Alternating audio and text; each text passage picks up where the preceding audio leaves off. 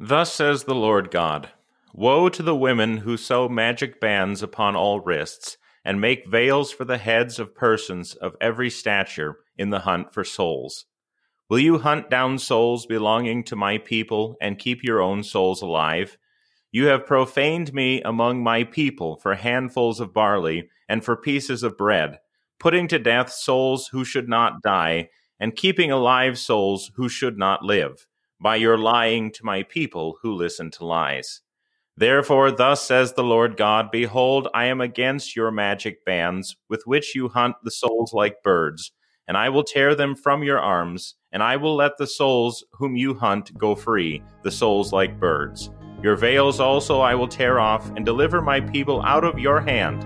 They shall be no more in your hand as prey, and you shall know that I am the Lord.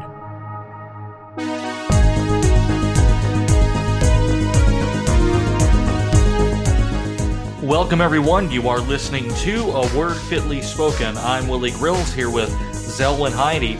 Today we're going to talk about magic and specifically divination. Zelwyn, how are you? I'm doing great, Willie. Winter has come early to North Dakota, if you can believe it. This is early.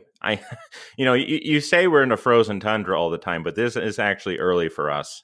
There is snow on the ground right now, and we're actually kind of expecting it to get a little colder here in the next coming week. So I don't know if that's bleak or happy for a weather posting, but do with it what you will, right? Right.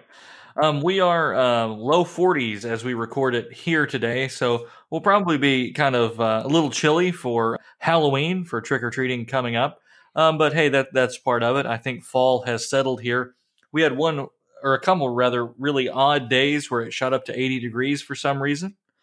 You know, that's fine, and everybody got sick. And nowadays, if anybody has the sniffles or anything, and I use sick very lightly, if anyone has a mild cough or any sort of drainage due to the temperature swings, well, everybody's put into a plague tent and segregated from the community. I think is what we're supposed to do, depending upon our county's warning level, and so that is where we are. So yeah, fall is here out in the Middle West, and that's it'll stay that way until winter. You've entered winter, like you said, so expect the weather posting to be rather predictable until spring hits you sometime around next June. You're not far off, actually. Yeah, because with the coming of spring, it's usually mud for a little bit, and then it gets hot really quick. So yeah, it's probably going to be a long one this year, but hey, that's what the Lord wants. So how do you want to delve into our spoopy topic for this coming Halloween there, Willie? Well, as you said, we're going to do some spooky stuff because this is going to drop, Lord willing, before Halloween. And we know you guys like that stuff. Plenty of episodes like this coming down the pike, I think. We're going to get to some cryptids. I feel it in my bones. We're gonna start discussing it, Zelwyn. But we wanted to take the time pre-Halloween to talk a little bit about the subject of witchcraft again, which we have touched on before. But specifically, we want to talk about divination because that's something that comes up often in the scriptures. It is forbidden, and yet in the scriptures we find things like casting lots and the story with some arrows that we're going to talk about and things like that, Elisha and the arrows. So it can become a little bit confusing for Christians. But the main idea is that divination is forbidden. Magic is forbidden by Christians, and yet it keeps popping up throughout her history. So we'd like to talk a little bit about the biblical presentation of divination, and then kind of look at it throughout Christian history, what's going on at the time of the Reformation, for example, during the Renaissance, and then the 19th and 20th centuries, what happens. As we continue to point out, we are now on the rise at a certain period where people are beginning to become interested in esoterica again, and esotericism, whether they use that word or not. And so it's important to talk about. And that said, this is not an indictment on the season of Halloween and that general spooky flavor that we're supposed to have this time of year. So by all means, trick or treat and pass out candy. That's not what we're saying. We are saying, of course, don't play with Ouija boards, and things like that. But enjoy the season. That's fine, in our opinion. Right. But by all means, don't practice witchery.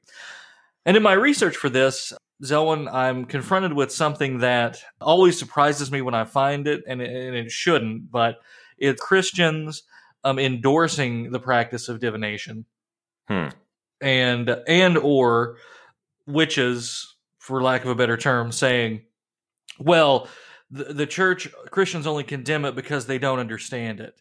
And by the and then they're the same people who will say, "Oh, and Jesus wasn't real, or Jesus was a mushroom, or something," claiming that we don't understand what they believe, and then turn around and saying that sort of thing. Right. I think that Christians are interested in this kind of thing. Excessive curiosity, can become a little bit dangerous, and we've seen men fall prey to this who ought to have known better. And so we've kind of come into a period of, oh, this stuff is harmless. We go from a period of this is dangerous to, oh, it's just superstition, to, oh, it's just harmless fun, to now, oh, it's powerful again. Because in some of these public demonstrations we are seeing pagan divination rituals being used, which is interesting. And it's funny. The more we talk about this, we're going to get accused of some satanic panic kind of stuff, which again, we should really do just an episode on that, on the satanic panic. And I think it'll kind of open some people's eyes, but let's not let popular culture affect our God-given ability to discern here. And so what we're saying, in agreement with the scripture, in agreement with all of Christian history, is that there is a malevolent force behind divination. It is forbidden in Scripture for a reason. And anything in Scripture that might appear at first to be some kind of divining is really not the case. That's really not the case. Sure. And so Zelwyn, what are you thinking? Where do you want to kickstart this? Well, where do we go from there, right? No, and the reason why I think it's a worthwhile topic to bring up, too, is because, for one thing, the topic came up in Bible study the other night for me, and we were kind of talking about what it meant, and so that's kind of what got me thinking about it. And also because, like you say, it is something that maybe we don't take nearly as seriously as we ought to, that we kind of see it as, oh, it's just either completely empty and therefore not at all harmless, or it's something that is, like you say, just kind of good fun. So, yeah, we do want to kind of delve through what the scriptures have to say about divination and then kind of go from there. But I think the first question we have to ask ourselves is, what do we mean by divination? Because that's sometimes a word that people don't really know what it means, right? Yeah, and I'm going to because like we said, this isn't really a general magic episode. So let's take divination in its narrowest sense, which is it means to foresee things, and specifically to uncover hidden knowledge by a supernatural means. Right. So it's fortune telling or some other similar practice. Or, I mean, you hear the word divine in it. It's spelled similarly. It could also be understood as like trying to figure out what a god or what God is going to do next, kind of a thing. Yeah, I mean, it's divinare. It's to foresee. Right, to foresee, to see what's going to come, kind of a thing. So yeah, it is in a sense an attempt to determine the future, to determine what's going to happen in the future, and in many cases, not just for the sake of knowing, okay, that's what's going to happen tomorrow, like we're going to try to figure out what the weather is going to be like, but actually to try to exert some kind of control over that future. Right, and again comes our first difference between divination and certain biblical things. Prophecy sounds similar, but it's biblical. There is kind of a biblical clairvoyance that is given to some people. Right. And that would be a gift of God, the ability to know certain things. That is not exactly hidden knowledge. Right. This is for God's own purpose. He is allowing someone to have this gift to foreknow or to foretell what is going to come to pass. That is in Scripture. Right. And I think tied to that is the spiritual gift of discernment, being able to perceive things in almost a supernatural way. But again, very different. This is not a commercial venture. This is not a means by which God is manipulated. And that really is what divination is trying to do, to uncover that which God has not revealed to anyone. Right. And it's seeking to do that through the power of witches, which we would argue is either fraud or the work of demons.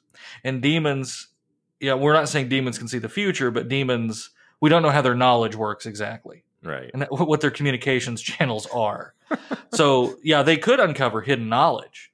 That shouldn't shock us, that a spiritual being could, or a network of them could uncover hidden things, which is kind of what you see with a lot of psychics and things like that, which again, I think most of that is just carnival tricks. Sure. But then, but there are times when we see it even in the scriptures where they try to uncover this future knowledge and it's done to their detriment, right? I'm just thinking of maybe like Saul and the witch of Endor, for example, and how she is divining the future for him. That's kind of an interesting one. We'll probably have to get to that one. But, just this idea of if I can figure out what God is going to do, or if I can figure out what's going to happen next, then I can maybe change the way that I'm going to go about things so it doesn't happen. But it's always this idea of I'm going to control what happens next. It really is this attempt to take into my hands what really only properly belongs to God. Right. Right. Yeah. And, when the scriptures talk about this, it contrasts prophecy with a spirit of divination. Right. So Acts 16:16, where Paul and Silas meet the slave girl who is specifically, they say she has a spirit of divination. Right. And it brought her owners much gain by fortune telling. Right. This is a cottage industry here. It is, and again, here's a case in Acts where it doesn't seem to be just tricks, right? Right. It seems to be an actual demonic influence working. Well, if we're going to try to just, and this is kind of coming down to the way we've often approached topics involving magic, if we're just going to simply dismiss these things as if they are only tricks, and for that reason they are kind of just harmless fun or whatever, we are opening ourselves up to potential danger, because maybe the demons are even, in this sense, using our ideas that, this is just harmless, as a way of deception. Right. And I should mention, I believe Acts 16:16, which is translated as divination, that's literally Python spirit, as if that's going to make the case any better. Well, and a Python spirit, just for clarification, is this idea that she became a literal vessel for this spirit to speak through her. She was just kind of the tape deck, and the God got stuck into her, kind of a thing. So it is still this idea of divination, though. It's really like, I would say we could spend the whole episode kind of talking about the biblical verses that forbid it, but they're all pretty much the same, like, it's Leviticus, don't go to mediums or necromancers, do not seek them out. Right. There shall not be found among you anyone who burns his sons or daughters as an offering. Anyone who practices divinations or tells fortunes or interprets omens, or a sorcerer or a charmer or a medium or a necromancer, or who inquires of the dead, that shall not be found among you. These things are abominations of the Lord. But people are going to say, but that's Old Testament. Fine. Galatians, idolatry, sorcery, enmity, strife, jealousy, fits of anger, rivalries, dissensions, all of these things mentioned as things that separate people from God. Right. Simon Magus, who saw the gift of the Holy Spirit as just some form of magic that could be bought, right? What more do we want to say? Colossians, don't be deceived by the elemental spirits of the world. It could go on and on. To say nothing of Revelation, that says that, sorcerers, among other people, their portion will be in the lake of fire that burns with sulfur, which is the second death, which, I guess we don't believe in anymore. And so when we start talking about the Bible and sorcery and divination, we sound very Witchfinder General here. And that's okay, because that's how the Bible kind of speaks about it. And so, and I would point out that Acts 19 leaves no room for a syncretism of witchery sorcery, divination, and Christianity. So Acts 19 says, "Fear fell upon them, and the name of the Lord Jesus was extolled. And many of those who were now believers confessing and divulging their practices. And a number of them who had practiced magic arts brought their books together and burned them in the sight of all. And they counted the value of them and found it came to 50,000 pieces of silver." And so we're just going with sort of the more general examples here. There are tons of specific examples of witchcraft being condemned, but Acts 19 is very significant because it shows what the fruit of repentance is here. Mm-hmm. And brothers and sisters listening, there are fruits of repentance. And so the sorcerer or the sorceress who is converted to Christianity must leave that behind. Right. Right. And maybe something we can delve in the next section into is like the specific examples, talk about, what does divination look like in the specifics? Because, we're talking kind of just in the general, like the Bible prohibits it. Well, okay, we can say, sure, that makes sense. But now we need to be able to say, okay, but then what exactly does it look like? Because sometimes I think we might even be tempted towards practices which are sort of divinatory, even without even realizing it. And the way that Christians can even approach the things of God and using them as a way of divination, I think can be a real danger. But well, give me an example of that. Well, that's for the next section, right? I mean, yeah, we're going to talk about that in the next, because we're coming up on the first break. We don't want to. Well, I mean, an example of like, how do we approach the Bible, for example? Do we approach it in kind of a divining God's voice, or do we actually listen to the voice of God? And that is something that I'll unpack a little bit after the break. Maybe you can call that a teaser. But I mean, just these general ideas of we have to understand why this is a spiritual danger for us and why the Lord wants us to not do these things, because he is the one who is ultimately in control of things, right? And we don't want to engage in things which are going to either try to take what properly belongs to God onto ourselves, or to delve into things which are properly, the realm of demons. So, yeah, I mean, maybe it does sound a little bit alarmist, but we do want to take these things seriously, right? Right, and a lot of it depends on the culture that you're coming from. Sure. The kind of spiritual dangers that like a Wisconsin living Lutheran bumps into is different from like a Haitian or a Mexican or something like that. Just to be perfectly honest, I mean, look, I talk about Halloween as kind of nowadays a quaint American, especially trick-or-treating as we know it, American tradition, or you could even say Celtic if you really want to. But but you look at Dia de los Muertos, which is a very different animal. Right. As far as, but almost an aesthetically similar thing that happens at the same time of the year. So different forms, we'll say, of Christianity have incorporated these kinds of things into them in a way that Protestant American Christianity is not. And I think even early Lutheranism looks different with regard to how she approached, we should say, this subject, kind of like what England did and things like that. But, what have we absorbed as a culture? What are the real temptations for us? That's something we're going to talk about in the next segment. And nobody is immune to this, to be clear. It just manifests itself in different ways. And so a lot of people are not going to actual witches and diviners and fortune tellers, except for our audience in New Orleans or something like that, maybe. Although, it's kind of surprising. You'll be driving through some stretch of West Virginia or something and see, hey, palmistry, come have your fortune told, that kind of thing. So it is everywhere, to be fair, but manifests itself in different ways and with different intensities, we'll say.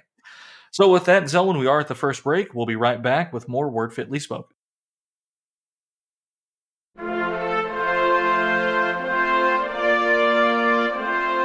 The Word of God is living and active, sharper than any double-edged sword. The Word of God is the center of our faith life. Join us every Thursday for a new podcast, available on iTunes and your favorite podcasting app. Follow us on Twitter at WordFitly. Check us out on Facebook, facebook.com/WordFitly. And check out our website, wordfitlyspoken.org. We thank you for listening and stay tuned for more Word Fitly Spoken.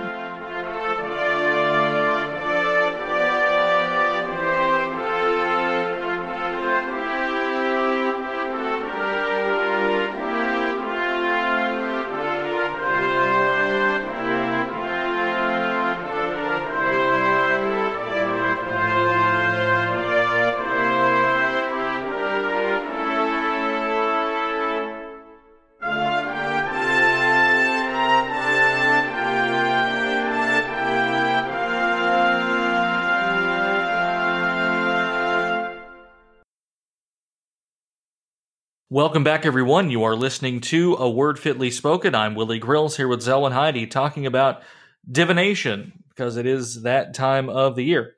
So, well, that was a fun introduction, Zelwyn. So now I think we want to look at some more concrete examples of what we're talking about and kind of take a walk through history here. So where would you like to start? Well, I mean, we see divination in several places, even in the scriptures. Probably one of the earliest examples we can think of would be Laban, for example, when he's dealing with Jacob, and he says that, I learned by divination that God has been blessing me, Yes. although we're not told exactly how he does it. But then we get down to Jacob's son, Joseph, and the problem of the silver cup of his with Benjamin, which he says that he uses for divination. So what is that story there, Willie? Genesis 44. Looks like, so there's a silver chalice planted in Benjamin's bag, his poke, if you will, when he leaves Egypt. So it's going to be used as evidence of theft, but it's the cup that belongs to Joseph, whose steward claimed was used for drinking and for divination. Right. So it's what we would call in kind of the modern esoteric studies a scrying tool. Right. Now, scrying it's probably worth. Back in the old country, we called it peeping, but peeping has a totally different connotation now. So or if not peeping, seeing. Right. So it's the practice of like looking into a certain object that will give you some kind of revelation. Right. Go back and listen to the Mormon episodes if you want to know a little more. If you want an example of that. Well, and the idea too. Sometimes you hear this with like tea leaves nowadays. The idea is that the way that the liquid within the cup is moving is supposed to reveal something about the future. And once you understand it and you can interpret it correctly, then you'll be able to predict what's going to happen. Yeah. But I think it's worth saying right out here, I don't think that Joseph actually uses it as for divination purposes. I think he's doing it as part of his ruse with his brothers. But I do. It is important that he's saying, this cup is used for these kinds of purposes, right? Yes. And this is a part of ceremonial magic. I mean, you're looking at ancient Egypt here all the way up to today. This features in nearly every magical worldview that there is. Right. And it's especially common in modern esotericism. Well, and you get, just not biblical examples, but historical examples of this sort of thing, not using cups, but like animals, for example, which were cut open, and then the way that their intestines looked or the way that their organs kind of laid out was supposed to say something about the future. That was called auguring, where we get the word inauguration from. So, there's something for you. Yeah, not to be confused with the cutting of a covenant, though. No, not at all. And then Romans, for example, the Romans were very often used chickens that they would take with them, and the way that these chickens were eating, or if they weren't eating, or whatever was happening to them, was supposed to say something about the future as well. So it's all of these, interpreting what's happening or what you see before you as a way of determining the future. That's this particular class of divination. Do you want to add some other examples to that, Willie? Or no, I think that's a very good one. Do you want like scrying examples, or do we want? Well, sure. Yeah. What kind of scrying examples do you have? From the Bible, or just in general? Anywhere. Okay. Well, I think Joseph Smith, to go back to that, is a good example. The seer stones that he claimed to have used to see things, the Urim and Thummim, what he called a Urim and Thummim, to also interpret the tablets, at least in part. Although there is a Urim and Thummim in the scriptures that is used to name Joshua as successor, among other things. And see, this is where I think the conversation gets very interesting. So you have a biblical Urim and Thummim, right, which is a tool used to determine a successor in Numbers 27. Right. The Urim and Thummim is kind of mysterious in the Bible. But you also have like the breastplate of the priests and things like that. You have Elisha with the arrows and King Joash in 2 Kings. So you have certain things used to determine an outcome in the scriptures. The easiest example we have is the casting of lots. Right. Now, Zelwyn, but how would we differentiate between divination Mhm. and these things we see in scripture like that? Casting lots in the scriptures, when they're done, even at God's command, is often done as a way of putting the decision entirely in God's hands. So that I ask this question of the Lord, and then they would cast the lots, and then however the lots fell, that would determine what the Lord had decided. Whereas divination, on the other hand, is more of an attempt to say, I'm going to figure out what God knows, and I'm going to use that for my own benefit. So it really is a question of, am I putting this into God's hands, or am I trying to take it into my own? Correct. We don't tend to cast lots in the church today, although the Orthodox do some, and the Amish, certain Amish groups will choose officers based upon the casting of lots. I don't think there's necessarily anything wrong with casting lots in and of itself. Proverbs describes it as kind of a neutral way of doing things so that no partiality comes into play. Sure. And so, but in Proverbs, it's probably a little less of a spiritual exercise and closer to flipping a coin. Sure.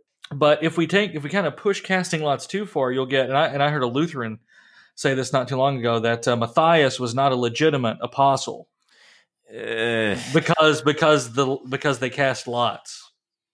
But it says he was numbered with the I mean, 11. I mean, what? right, What? right. Let's not let the Bible get in the way of a big brained moment here. And so, guys can push it a little bit too far. But yes, you do have these things here in the Bible, but they're very different, and it's the same scripture that condemns like true divinization. Let me give you another couple examples. Kind of a famous one. We have John D. Or do you want me to wait till we get to John D? Well, let's wait with John D for a second. I do want to say one Okay. more thing about casting lots, and then also I want to talk about a couple other examples before we get into more Yeah, and I want to get times. and I've got a ton of examples in modern urban myth and stuff that I Right. really, really want to touch on. And we'll get to them. We got time. I mean, we're only in the second segment, so Right. now I would say it is possible to turn the casting of lots into something like divination if we are abusing, their purpose, like someone who is trying to manipulate an outcome through them, or someone who is trying to use them as a way of forcing God's hand.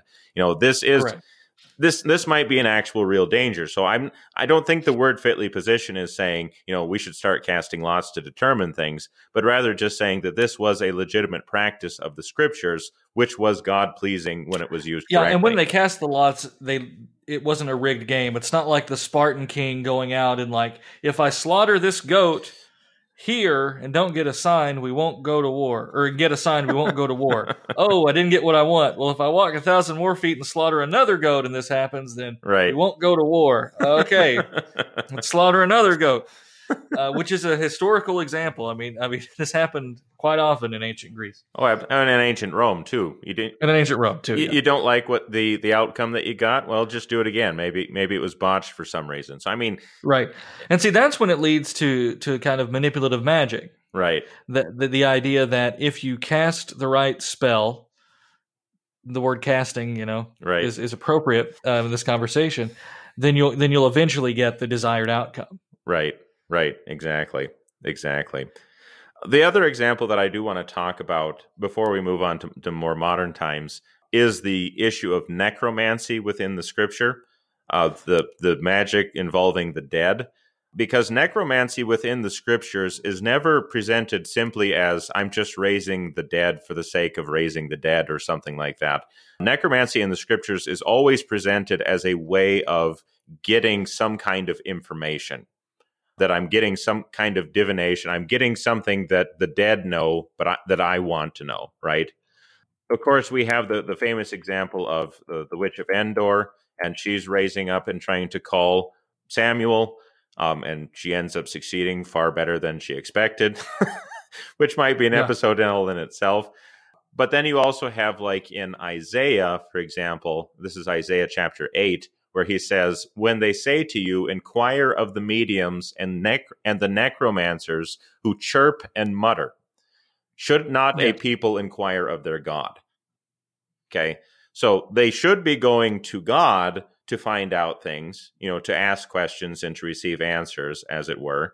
But they are going to the dead instead and raising them up, or trying to raise them up, as a way of getting an answer to a question which they have. Right? Mm-hmm. Yeah. We see this kind of thing still in modern times, but do you want to add more to necromancy here in scriptural terms? No, and I think that's very good. And all of these things are kind of butting up against each other a little bit, like necromancy and kleromancy and right, somatomancy and all of these other things. Theriomancy, we've already talked about those kinds of things, where you're using just any of these means. So, in the case of theriomancy, it's using the actions of animals, right? Somatomancy is like using, I don't even know how to explain this one. It's using animal parts. So there's living animals, there's dead animals, there's now dead people that you can use. Right. Yeah, necromancy is a big one. It comes up a lot or one of the most notorious, at least in the Bible. Right. Which is, again, either the actual summoning of a demon somehow. We pretty much agree, although I think in at least one case there's room for a disagreement over what a necromancer actually raises. Right. But in general, it's either a demon or ventriloquism of some kind. Sure. Well, and then with the chirping and muttering of Isaiah 8, the dead were supposedly doing these chirps and mutters, and then the necromancer would interpret them. And there's always that kind of go-between, isn't there? I mean, this idea that it's not that the dead are just speaking plain and we can understand what they're saying, but rather that I have to interpret what's being said. The same was true of the pythons, what we mentioned with the woman in Acts or whatever, and having some sort of spirit within her. The utterance which the Pythia gave was always had to be interpreted by the priest. So, I mean, there is a lot of room for abuse in this. It's not just a simple yes or no, the kind of answer that we might actually get from going to God, and reading his word. But it is always this kind of what does this mean to you kind of a thing, right? Yeah.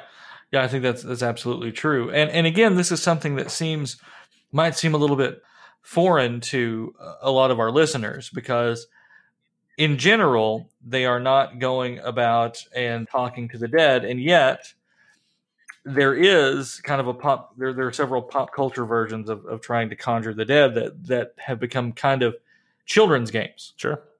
Yeah. Yeah. And we'll wait to talk about them a little bit later in the segment or in the next segment. Sure. So that's fine.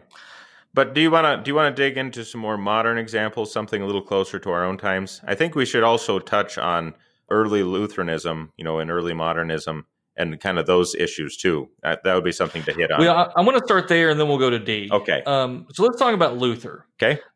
Luther shared the common views of witchcraft of his day. Right. He talks about witches quite a bit, or what witches could do, and you get this like in his.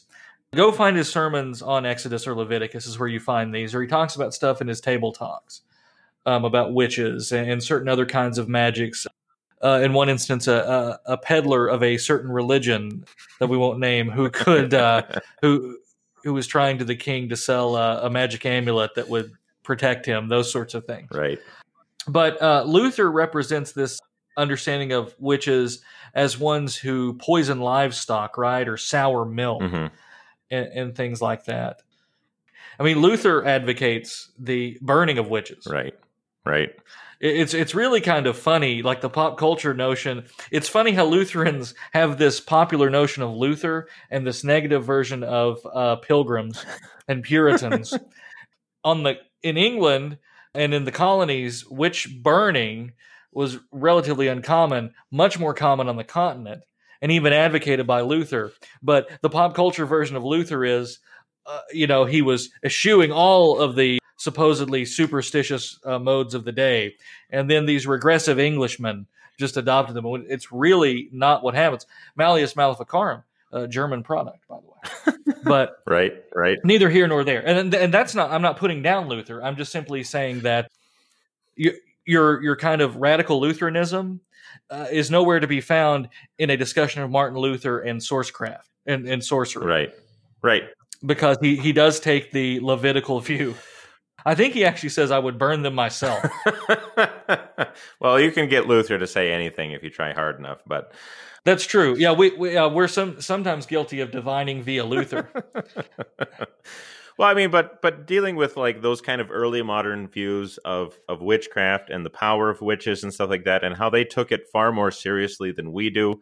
I mean, we've gone through some very serious, intellectual changes. We no longer consider magic to be even. We don't even consider it to be real at all. It's not that it can be used for good or that it can be used for bad. We just don't consider it to be real. We consider it to be entirely a parlor trick. And of course, there are reasons for doing that.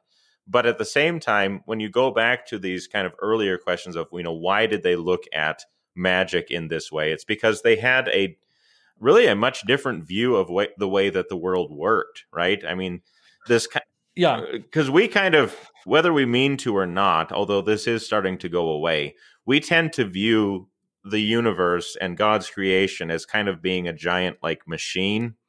You can give thanks to like Newton and some of his influence on this, but no, I think I know what you're getting at. So you're talking about an older worldview, right, that sees God and other spiritual forces at work within right. it. We are guilty, and we have said this many times before in different contexts, of functional deism. Yes, absolutely. And so, God has kind of wound up like God is there, and we're very guilty of saying of almost pretending as if God isn't active in history, but only active during the divine service. and I think that is why we have issues with ethics, sure, and issues with the law. I firmly believe this.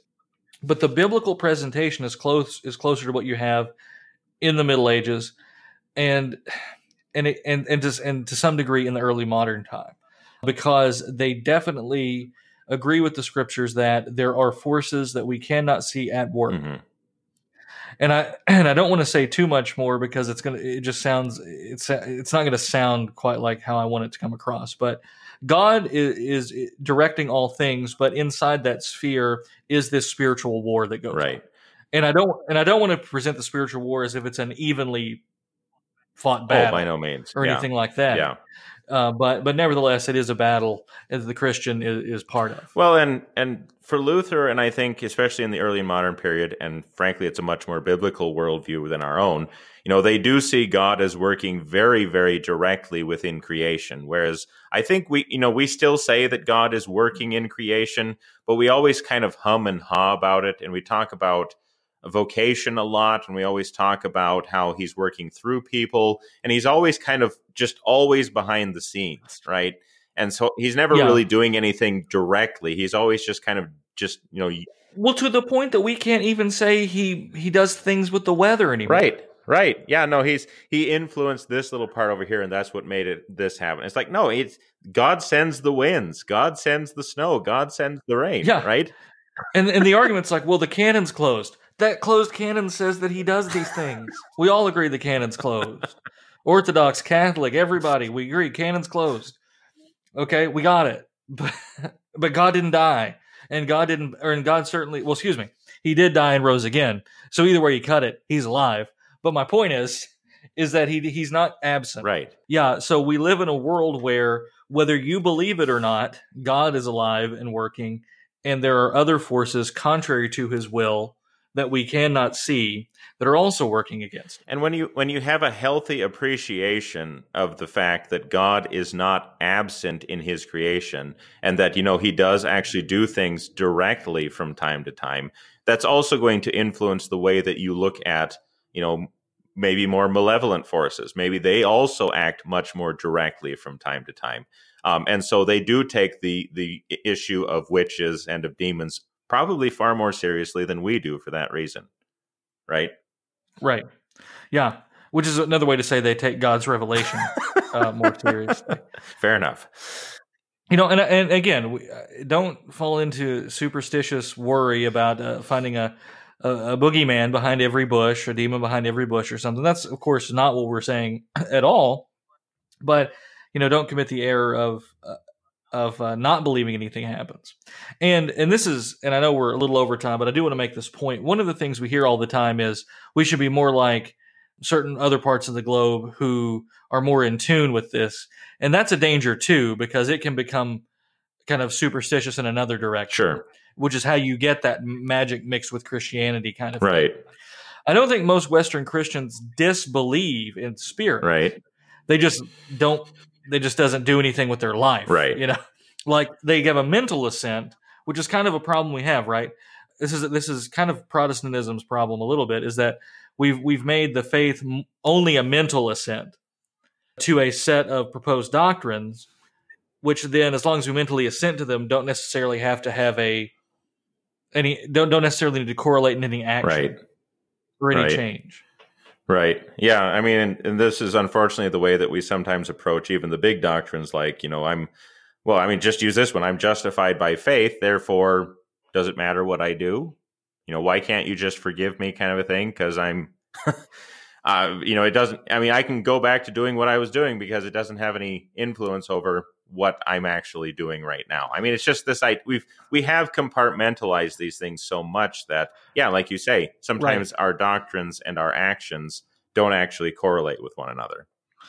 Right. I guess the pagans turned Christians in Acts 19 just didn't get the gospel. All right. We'll be right back with more Word Fitly.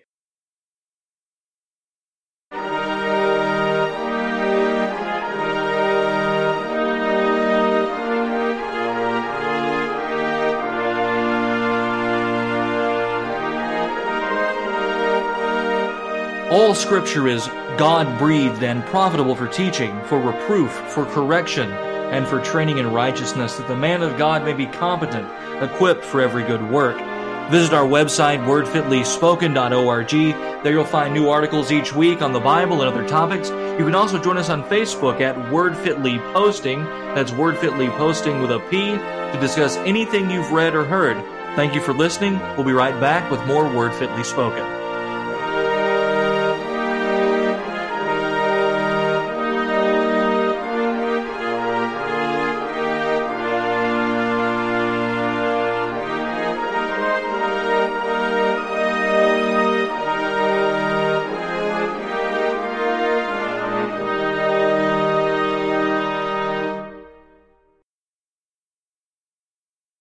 Welcome back, everyone. You are listening to A Word Fitly Spoken. I'm Willie Grills here with Zelwyn Heidi. Magic posting and divination debating, I guess you'd say, here in our final segment. So we're ever slowly moving toward the more modern era. So Zelwyn, where do we want to start right now? Well, you mentioned Dee in the previous section, so why don't you tell us about him? Yeah, John Dee. Now, John Dee is a very interesting character. He is an astronomer, astrologer, of course, an occultist, and he is actually the official astronomer and an advisor to Queen Elizabeth I. Devotee of Hermetic philosophy. We have an episode where we talk about Hermeticism a little bit. We'll talk about it a little more here on this episode, the mystery religions that arise up in the Renaissance era. Dee is into sorcery, but is also allegedly a devout Christian. This is the syncretism that we talk about, that we see even in white cultures, that we often forget about. We associate syncretism oftentimes with what we now call the global South, and yet you find it here in England during the Reformation. Right. This is a little bit later, but it's still the Reformation era. We're Elizabeth I. There's still a lot of things shaking loose. So right. But he's known for his work in science and his work in magic. And frankly, at that time, the two are kind of indistinguishable in some ways and in some circles. We are not quite into full-on modernism yet. We're still early modern. Right.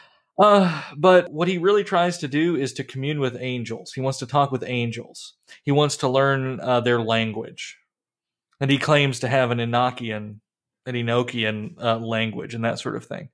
But he practiced divination. And some of his divining tools are still there. His divining mirror, which was apparently an Aztec piece of obsidian that had been made into like a mirror, that was brought to Europe, which he used to try to see things, try to divine with.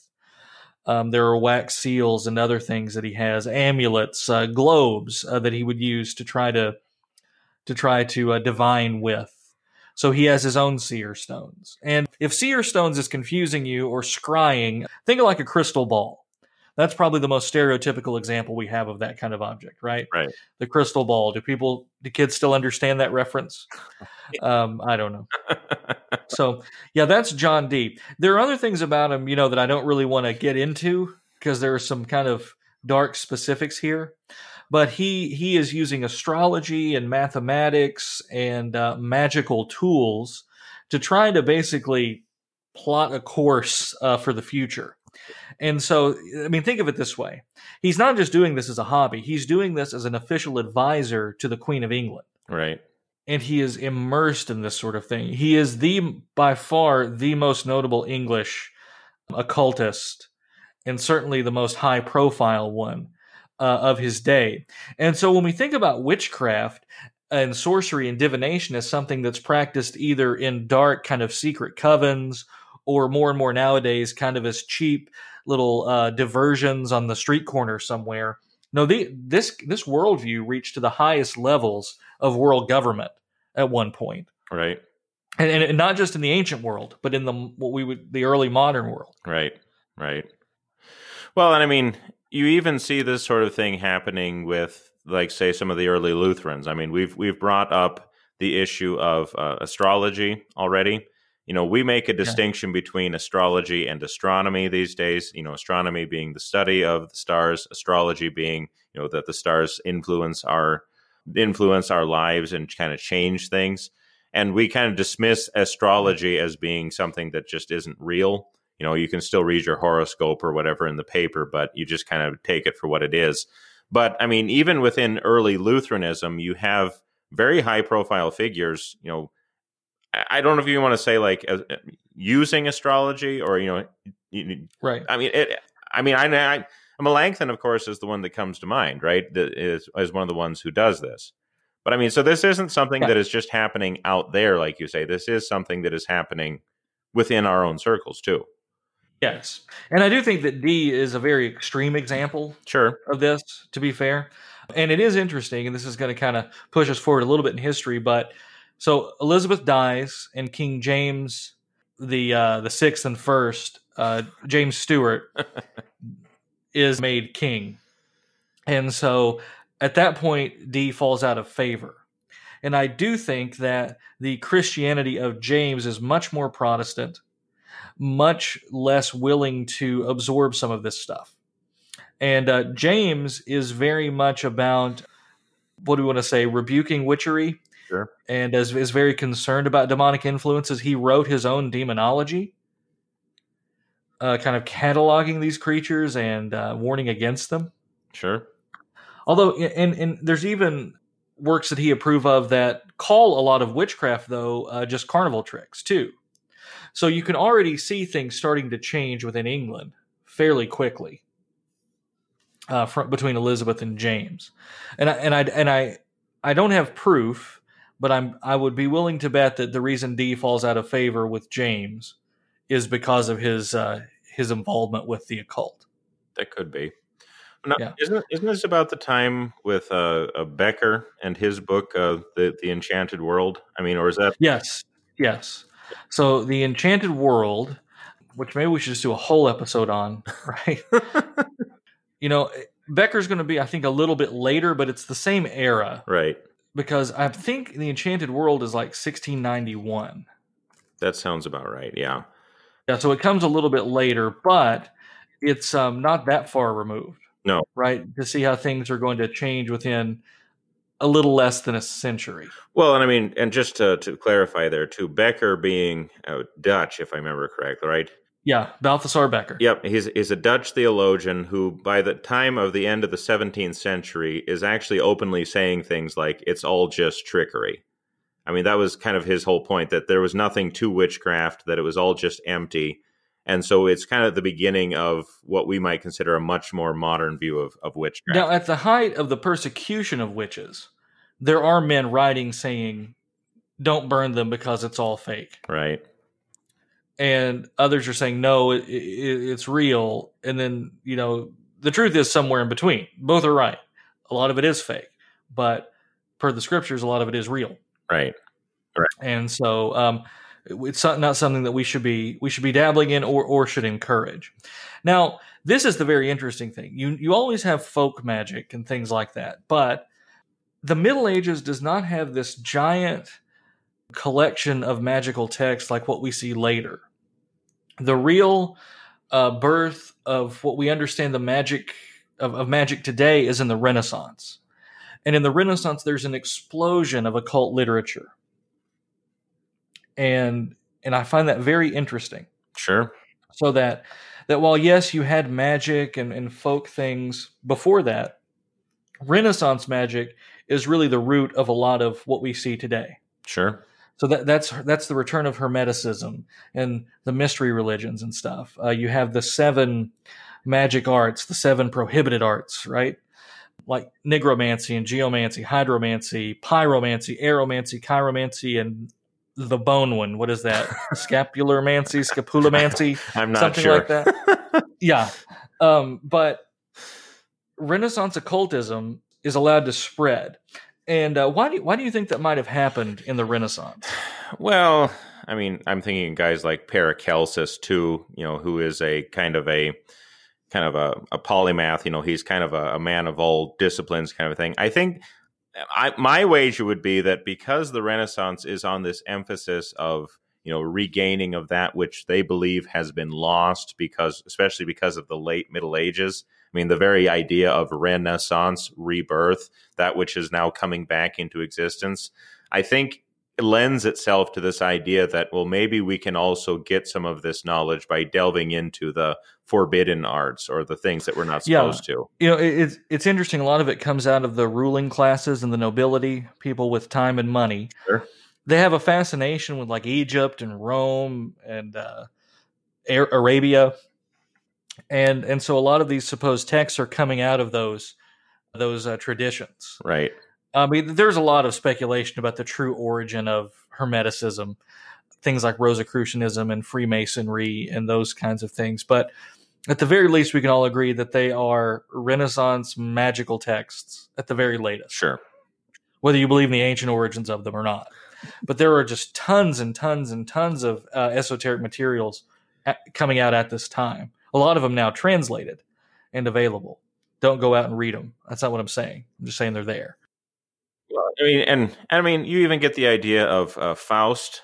I mean, he's kind of coming out of this general area, although he's made much more popular later. But this idea of the one who is, seeking after a hidden knowledge, who's kind of divining for it, if you will, kind of bringing it back around to where we started, and ended up losing something in the process. I mean, the very idea is very much a modern thing. And I think the fascination with it, especially in the forms that we see, as you say, are very much a modern thing. We don't want to look at the past and say, oh, look at those people, they didn't know anything.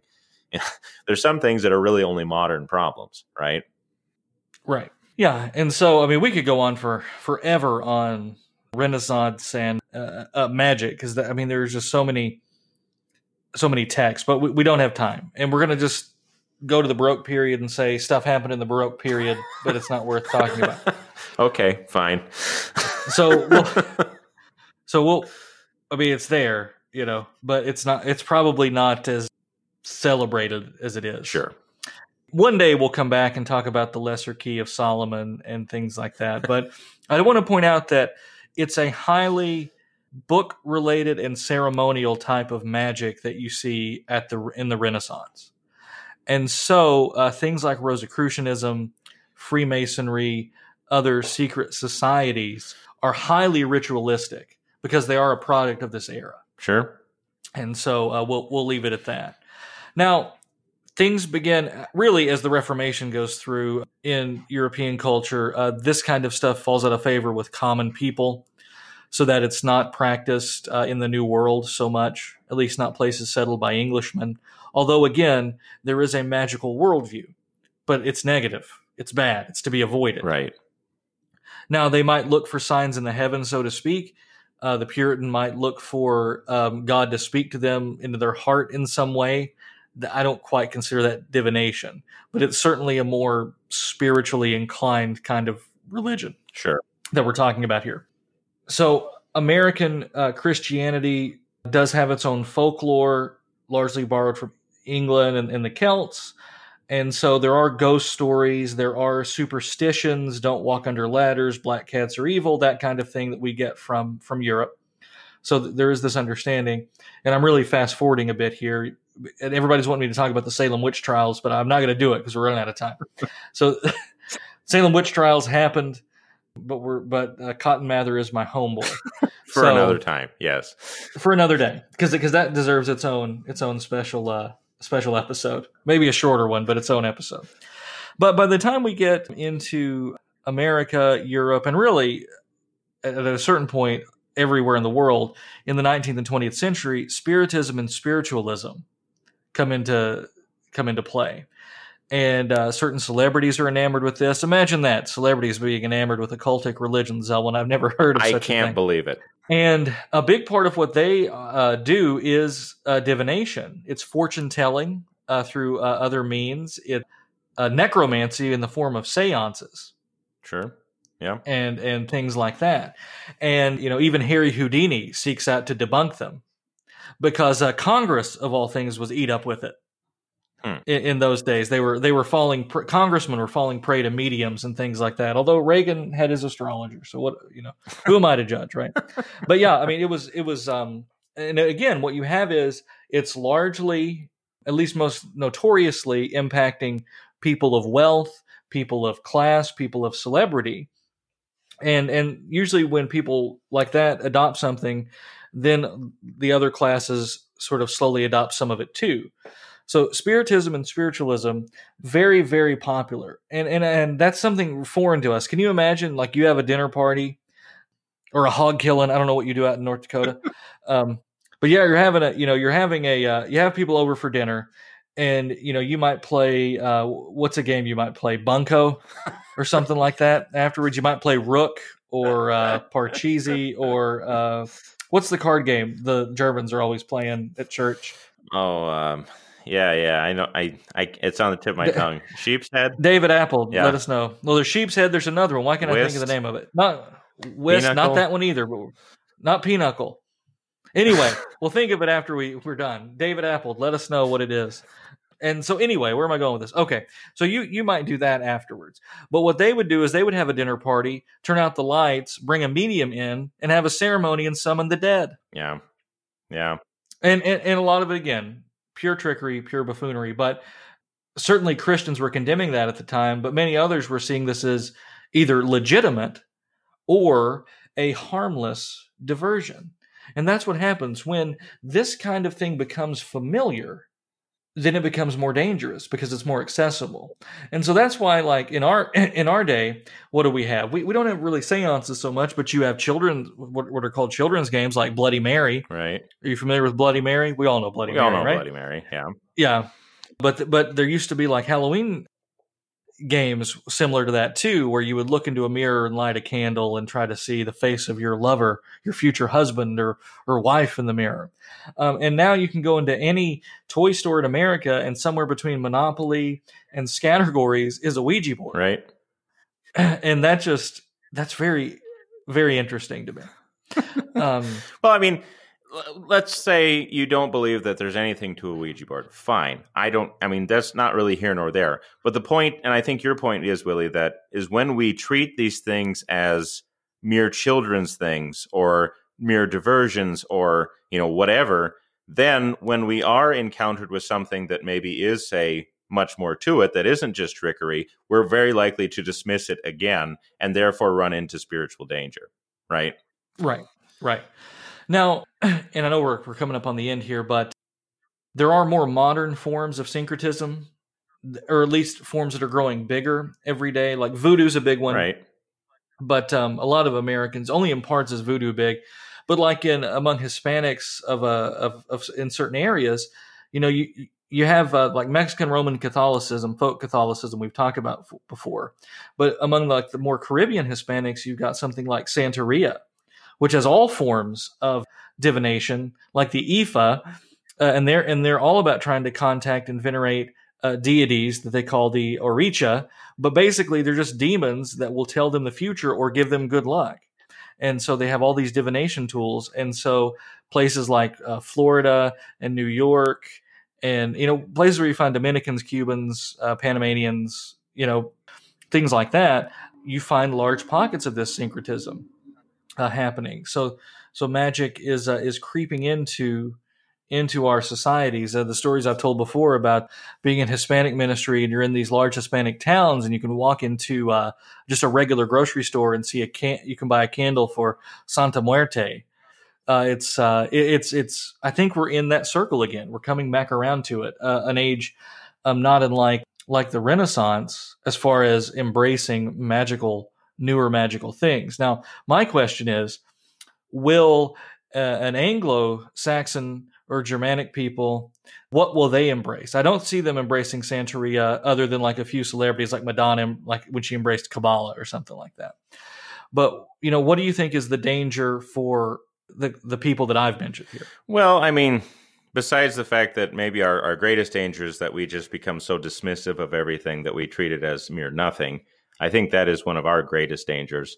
One of the things that I wanted to bring up, and maybe I'll bring this up as a final thought, something that did come up pretty frequently in Germanic culture, it even came up in Puritan culture from time to time, something that I might call bibliomancy. This idea of, if I just flip open a book, usually the Bible, then I'll figure out what God is saying to me right now. Like I'm asking a question, flipping open the book, and wherever my finger lands, kind of a thing. That did happen within Lutheranism, and I think it also happened within Puritanism. And I do think that we can treat the Word of God in that kind of a divinatory way if we are not careful, because we end up using His Word simply as a way of, answering these kind of questions, trying to figure out, taking control of the future, that sort of thing. And we end up abusing what it is that God has actually given us. So I do think that is a real danger for us, that we don't want to fall into viewing the things of God as this kind of superstitious, I'm going to, divine, take control of things. Right. Yeah, I don't make prayer a regular discipline, but I need something right now and I want it, so I'd better pray. Right. Or I'd better give some money to the church, or better go to service so that God will grant this to me. Yeah, exactly. You nailed it right on the head there, Willie. So Right. Well, anyways, Ellen, this has been a fun discussion. Maybe not as spooky as some guys would have liked, but that's okay. We promise we'll get the proper level of spooky for you on down the road. Any final thoughts as we wrap up? Well, I mean, I think we can certainly revisit some of these topics later and kind of broaden out, especially with maybe Hermeticism down the line, if you, our listeners, want to delve into that kind of thing. Yeah, definitely Hermeticism. I feel like I always give short shrift to Latin American Christianity. I'd like to delve into that a little bit more, the history, and then how we got to what it looks like because the regions are rather different. I think we have to take that into account. Well, and maybe just talking about not so much in just Latin American Christianity, but also like voodooism and that sort of thing. It might be something that would be worthwhile, because that is something we see, especially in the American, far south. Yeah, that's true. Well, hey, this has been A Word Fitly Spoken. If you like what you heard and want to know more, check us out at wordfitlyspoken.org, facebook.com/wordfitly, or Twitter @wordfitly. I am Willie Grills, here with Zelwyn Heidi. God love you, and God bless.